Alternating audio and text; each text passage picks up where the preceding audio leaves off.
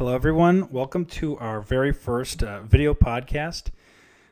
We've been offline for quite a while since the COVID-19 and everything's been going on this last year.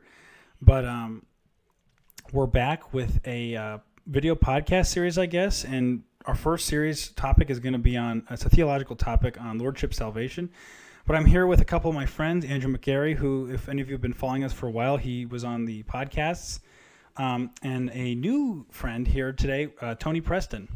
So the three of us, we're going to talk about Lordship Salvation. It's a theological topic, and it's a big issue of big controversial topic in just evangelical Christianity right now, and has been for many years. But before we get into that, I wanted to share a little bit of news about the COVID-19 stuff going on right now, and I want to be careful what I say.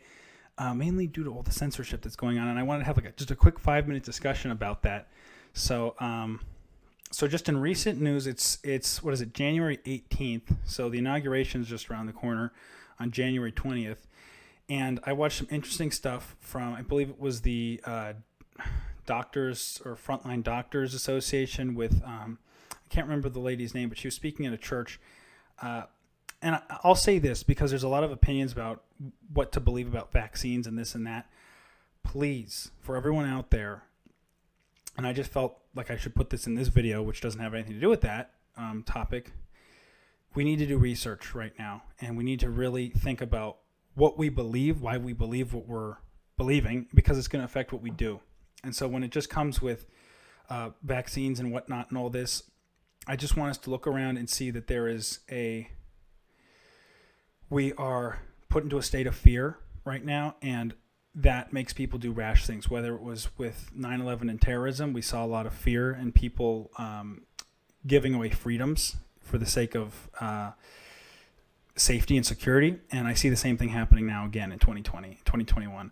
So just with whatever your perspectives are on COVID-19, my prayer is that you will be thoughtful, diligent, and again, prayerful, if I said it, about what you should do, and be very careful about what you believe about it. So I just want to make that. We could go into that a lot more, but some thoughts on that, guys, from you before we get into the topic today. Yeah, it's pretty hard to talk about this without getting censored. I don't know what else you want to say. Like, you can speak in pig Latin. That might help. I guess so. Or have a little, some ways to get around it. That's kind of the difficult thing. So, I mean, at some point, maybe we'll make a video about it. But, yeah, I mean, I wrote some stuff down, but I don't want to get into it for the sake of controversy. But I guess we'll just end it there and say all of us need to be thoughtful and diligent about, or, the heck with it. I might as well just share my thoughts. It's my podcast. So anyway. You're going to get banned. Yeah. Go ahead. Upload it to BitChute, banned video. But essentially what's going on is we have an experimental mRNA vaccine being hoisted upon the population, and that's what is experimental. Oh, there it is. You're gone. We need to done. We need to be cautious about these kinds of things, and the fact that there's such a wide scale amount of censorship on these topics. That's already that should be ringing bells and alerts all over the place, because the fact that we see a technocracy cracking down on what people are thinking and saying just because they don't agree with the mainstream narrative, regardless of what they're saying. Go, address them on a point-by-point basis. But when we see this kind of blanket censorship, this is not, especially when it's being done to doctors and officials, and you see that it's clearly money driving this, especially when you look at insurance companies banning certain medicines and whatnot. I have a list here actually, but what was the number 2? Oh yeah, especially with the current coronavirus vaccine, failure to I think it was 2008. There was the SARS-CoV. What was it? That was the H1N1? Well, no. This was something else, but it was one of the first. Okay. I'm not sure about the whole history of it, but the point is, when they were developing vaccines back a couple of years ago, they were never able to successfully create a COVID vaccine. Coronavirus is a type of corona. It's a type of virus. So, it's not a novel coronavirus. There's nothing new about it. This is a type of virus that's going. So there's a lot of myths about this. Second, there's no independent animal testing studies that have been, I guess, put forward. I'm getting a lot of this. I'll put the link below, but it was from, here we go, Dr. Simone Gold. Yeah, the truth about COVID-19 vaccine. So if you want to check that out, Dr. Simone Gold, before it gets removed, she has been speaking a lot. She lost her job back, about, I think, this year because of what she was doing, recommending hydroxychloroquine. That's a no-no. And then what happened? It was there's a New England Journal of Medicine, and something else. It's the larger, anyway. They had to redact something. It's just total manipulation. Anyway, last point, then we'll move on to our topic: antibody dependent enhancement. So what this means is when you get your vaccine, COVID-19 vaccine, and there's a 99.5% survival rate, and you're going to survive if you get it. If you get this vaccine and you actually get coronavirus, there's a 30% chance you would actually die from it. So that's a possibility. It's not saying that's going to happen, but it did happen in animal trials. So this is stuff they're not telling you about. There's even some issue with infertility in the placental lining and mRNA. So the list goes on. The point is, people aren't being told the full truth, and that's on purpose. So anyway, that's that. Maybe we'll have to edit that out if the video gets a little fact check. You're not saying the right thing. I'm sorry. You're going to get fact checked. Okay, thanks. Thank you, Andrew. Okay, so moving on. This Lordship Salvation. Yes, Lordship Salvation. So I want to do a video about zero segue. Yeah, I know. It was important. It was either this topic or get banned from YouTube topics. So a little bit of both. So okay. So I recently posted a really large video series about Lordship Salvation and my time at Pure Life Ministries. And that, for people who don't know, people go there when they have sexual addictions, this kind of thing. I don't even want to use the term addiction because it really isn't biblical, but I struggle, and in my journey, I'll just say, of sanctification, I struggle with porn addiction. We'll call it that. So I went to a place called Pure Life Ministries to deal with that.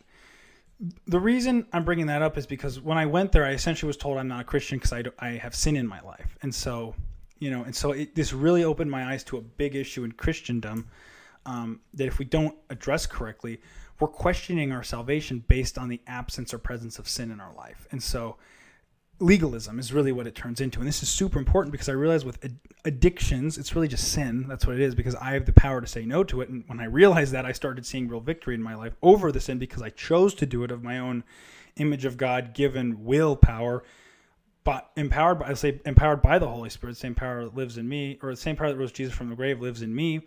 So when I believe that, it's amazing that the truth will set you free, right? You'll know the truth and truth will set you free. So real freedom came to me when I started to believe the truth. So, but this all has to do with Lordship Salvation, because when I was at Pure Life Ministry, started by Steve Gallagher and others, and I respect them. I believe they're saved. I believe they're brothers. I don't think that based on their definition, they would say I'm saved, and they would say, we'll never tell you you're not a Christian. We're just going to tell you what the Bible says. But that's just kind of being dishonest, because then they would say, because then you're kind of, supposed to say that you have a repentance experience and this and that. And so you'll see they're actually very Roman. It's like a neo-Roman Catholicism with penance, but they call it repentance. They didn't repent. It's called change your mind about Jesus Christ. And then so we're going to get into all that. I have my PowerPoint slide that I put through there. We might get into how that gets into Calvinism, a little bit of that hyper-Calvinism, or even Arminianism. Hyper-Arminianism, we'll kind of get into that. So, Andrew, I know you have a lot to share. We might do a multiple-part series. Let's just go for an hour and a half. We'll see what happens. But I guess I'll just start, and you guys just jump in. So feel free to just jump in and share thoughts. And I'm just going to kind of go, and I think I'm just going to start with, what I experienced. And then when you guys have something to say, just jump in, okay? For those of you who don't know, Lordship Salvation and Free Grace are two positions in a area of theology called soteriology. Soteriology is essentially everything that has to do with salvation, right? So soter means save. So, what do I do to not go to hell? What do I do to, go to heaven? That kind of stuff. So someone who believes in free grace, such as myself, Andrew, and Tony, I believe you believe that as well, are going to say that all you do is like the Philippian jailer in Acts. What do I need to do to be saved? Believe in the Lord Jesus Christ. That's it. Now, Ray Comfort, it was interesting. I was listening to him, and I worked at Ken Ham's Ark, believe it or not. They had a gospel presentation by him, and he actually would kind of use repentance language sometimes in there, and I still don't know what his position is, but some people have told me he does adhere more to a lordship salvation position. But it's not, it's faith plus something. It really is practically. They won't say that, but that's what it becomes, because what they're trying to avoid is the carnal Christian, which is a very real category. And actually, I'm just going to start sharing my screen. So, essentially what happens is, a lordship salvation person is going to completely, that's not what I wanted to have. I went black. Oh, there it is. They're going to completely deny these distinctions right here. It's on 60. It's on 60. Thank you, Tony. Yep. So, and this is coming out of 1 Corinthians chapter 3, verses 1 through 3. But the thing is, lordship salvation doesn't see this. It's only heaven or hell. So the reason I bring this up is because when I was, I'm struggling with a pornography addiction. I go to Pure Life Ministries for help. And so what happens? Okay. I didn't understand. I had a lot of, so we all, just background, we all went to or go to currently Moody Bible Institute, and it's a dispensational, but it also it has some reformed like theology in it. Would you say, Andrew? Right? Moody? Yeah, definitely. Reformed Baptist. Yeah, so it's got some of that there, and I love the school. I respect them for that. But so when I got there, I was really like, the only way I could look at God was really through a reform lens. So God elects people to heaven or hell. Do we really make choices in life? And so as someone struggling with a porn addiction, and I put that in quotations, how do I overcome that? Like, how do I, do I need to choose that? And so, people would give me different answers, and yes, you have to choose, but especially when I went to PLM, essentially what it came down to is if you had really repented of your sin and believed correctly, you would automatically, and this is kind of the language, they're kind of iffy on it, but it's like you'd kind of automatically, like you wouldn't be a slave to sin anymore. So it's confused, and I think they were confused too about it, but really what happens is, in Paul Washer, for example, who's reformed, he will talk about in his 10 indictments against the Christian church, it's a sermon of his, he will talk about the pernicious doctrine of the carnal Christian, which is right here in the center. You guys can see that. So he's like, this doesn't exist. This is just people going to hell, But the thing is, they believe in a form of, legalism, because if this category doesn't exist, which when we look at the scripture, we see in 1 Corinthians, and I'll go there right now, then you have essentially works salvation, because if you can't have this category, which Paul himself acknowledges, then you either have going to heaven or going to hell. But then what do you do with Christians who are sinning? Well, and then it gets really iffy. So what happened at PLM is essentially I was in this category here, looking at pornography daily, dare I say hourly, and so were, a lot of the guys there were guys who had affairs. I mean, so there was one other kid there who was kind of in my shoes, my age, just went there. He played a lot of video games, whatever.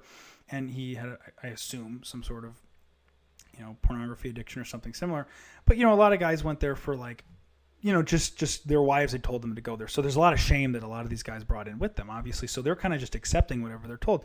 But I'm here I came here volitionally. I wasn't told to come here. I wanted to come here. And you guys are telling me I'm not a Christian. I know that's not true. I know that is empirically not true, because it is by faith alone. It is a choice for me to trust in all that Christ has done for me on my behalf, and my performance doesn't have anything to do with this. And this gets into down here, see, missing on our rewards at the Bema Seat judgment. Do you guys see that at the bottom? That's the key.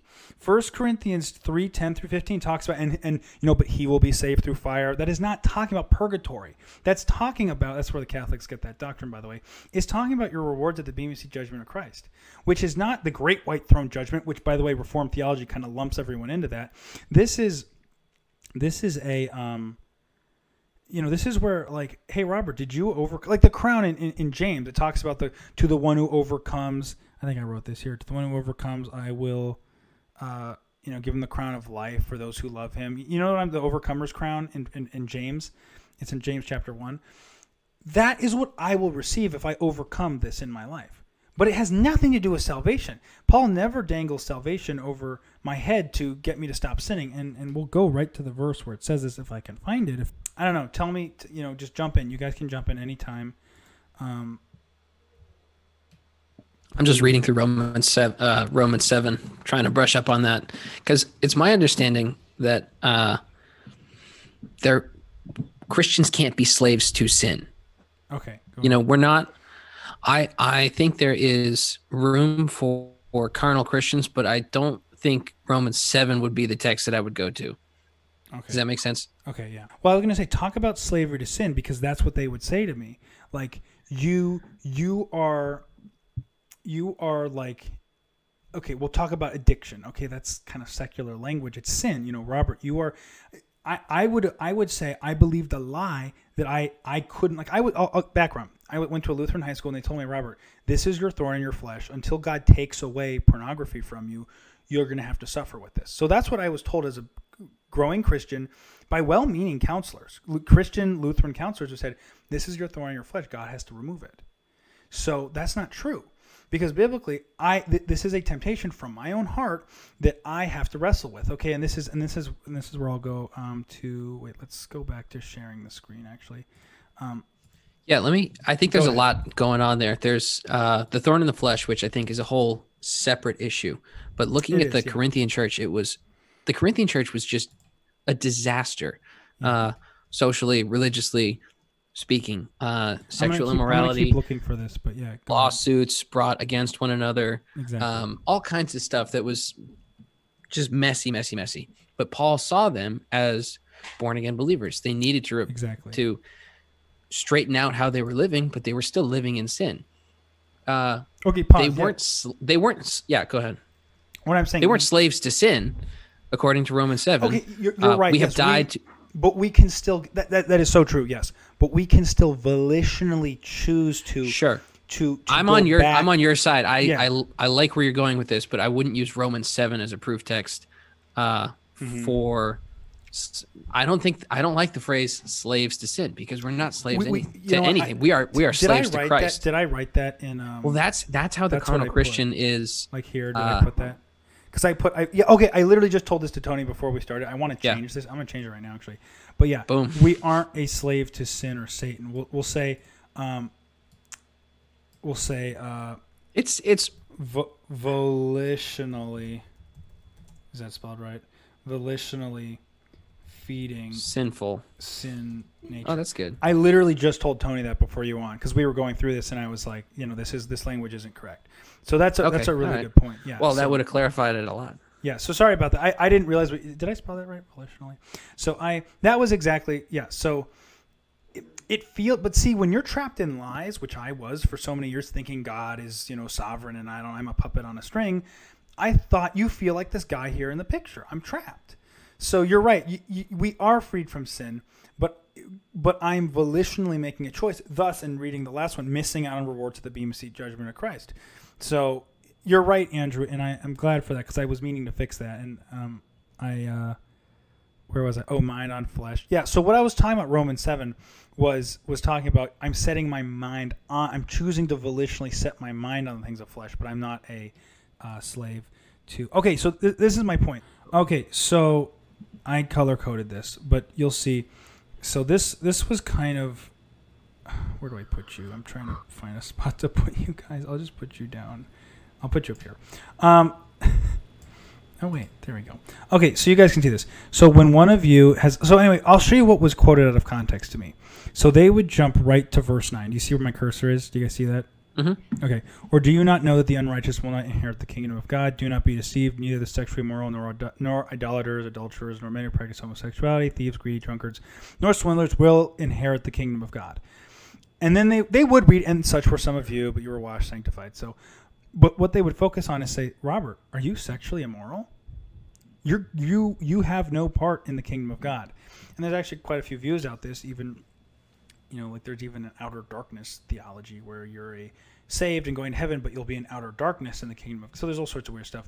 But essentially what it is they would overlook the fact, because they had this repentance theology, that because I was sexually immoral, right, looking at pornography or whatever the sin was, and they would do this to the wives too. They would pretty much convince all the wives who were encouraged to go into the wives program that they weren't saved either. And so the wives would be calling their husbands saying, I'm not saved either. You're not saved. None of us are saved. And that's what they didn't put on their website, Pure Life Ministries, was what they were teaching this theology.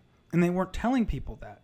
So they would use this, hit you with it. See, look, you cheat on your wife. You're not saved. You're sexually immoral, because a Christian doesn't do that. And the thing is, It's not that a Christian never does that. Of course they're going to do that. That's the point, is it became like a legalism. It's very strange language. It's very hard because I'm explicitly saying what was practically done. They would never say it that way. They would accuse me of straw manning them. But this is what practically happened day to day. And so, but you got to see, and such were some of you, verse 11, but you were washed, you were sanctified, and you were justified in the name of the Lord Jesus Christ and by the Spirit of God. How? How were they sanctified and washed? By faith alone, in Christ alone. There was no repentance, and I'll get into this later, but they have a whole repentance theology. And so the blue is all of the one of you, another, saints, and the red is the unrighteous. So he's literally talking about the unrighteous are unbelievers, and down here, do you not know that the unrighteous will not inherit the kingdom of God? He's talking about the unbelievers. See how it's in red? I put it in red, and I go through this in my video series. But the you were washed. You are saints. He refers to them as saints. And there's even people who say, oh,